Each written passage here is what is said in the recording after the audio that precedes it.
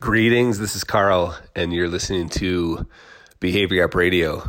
So glad to have you here. I wanted to talk a bit about the fact that things change, and how interesting it is to me that it's so hard for us to be comfortable with this idea. We just want so desperately to nail down certainty. In fact, we're like certainty-seeking machines.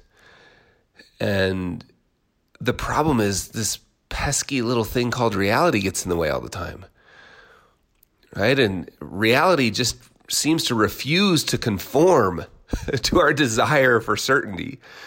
It's crazy. So I'm going to talk a bit more about this in an upcoming series, so be on the lookout for that.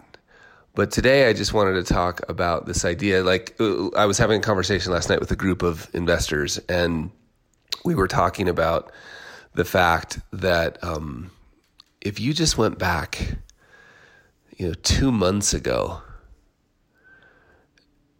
let's pretend like you were thinking about buying a new home 2 months ago. And in the calculation you did to help you make the decision on the financial side, you had a number for the interest rate you'd have to have, the interest rate you could get on your 30-year mortgage just 2 months ago. What was that rate? Well, I promise you it wasn't approaching 7% as it is today, right? So now here you are getting ready to close, and the rate's 7%. And how about this one? What if you went back just a year ago? Maybe 10 months ago, and look at the assumption that you might have made in a financial forecast around inflation. What did you put in there? Well, I promise you it wasn't 8.5%, right? I bet it was something like 3.1%, which is what everybody puts in there because that's the 50-year average. But boom, 8%. Things change, right? And I don't have to take you back to, if you just go to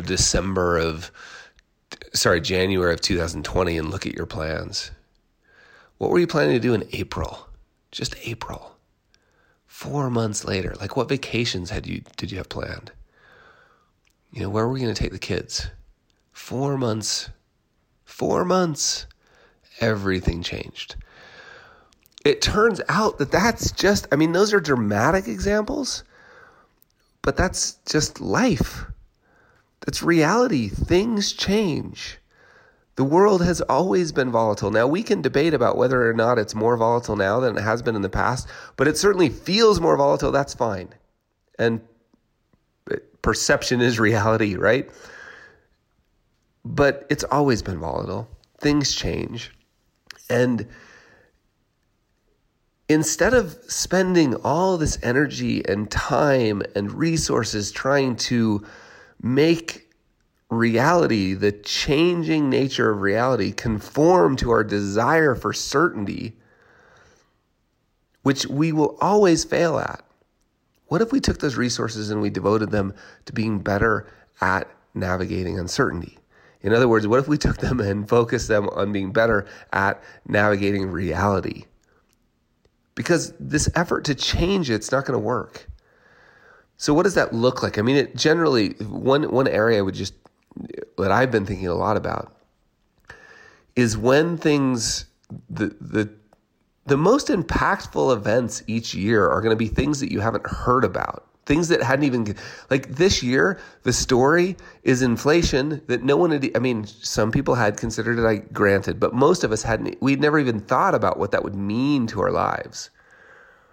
Right? And if you're buying a home, the story is interest rates. And you would have never guessed. We refinanced our home and again, I'm not claiming any skill, but 3.2% or less. I can't even remember, but it was really close to 3. In fact, it was almost in the 2s. And I look now, if we had to do that now, we wouldn't be able to afford it because it's basically our payment would have doubled. Right, so the things that are going to have the biggest impact on our lives are the things we didn't see coming. I've been saying for 20 years that risk is what's left over after you think you thought of everything. Those are the things. There's no way to see them coming. So what's the solution?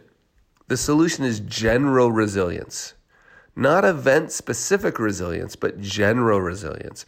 The solution is be a little more conservative. The solution is have a little bit more cash on hand. The solution is be physically healthy, right? The solution is be mentally and emotionally prepared for bumps in the road because they are coming.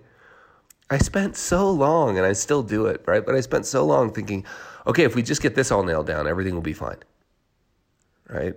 If we just get the kids through elementary school, everything will be fine. If we just get this is reality. The moment everything's quote unquote fine, something changes. A new thing shows up. And we can look at that as like, okay, it's a one-time event. But if you're like me, you realize that every year there's a one-time event. So what if we just got better at that, which I think shifts us in the direction of general resilience. Not event-specific resilience, but general resilience. Gosh, so fun. So fun.